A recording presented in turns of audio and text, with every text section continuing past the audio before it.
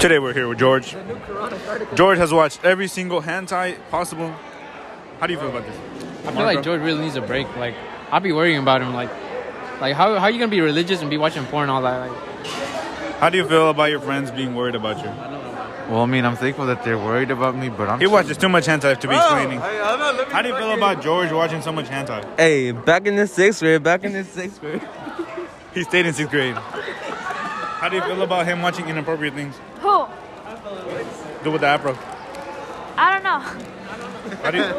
Never mind, you say too much. No, I'm kidding. Never mind, but you don't even say nothing at all. How do you feel about George watching hentai? I respect it. Nice. I'm disappointed. Oh my god. Look, she judging you because you watch hentai, I bro. like the R. How do you feel? He said back in the 6th grade. I fell in love Stop, with we're talking my about hentai. I said anti. Bro, Bro, shut up. You guys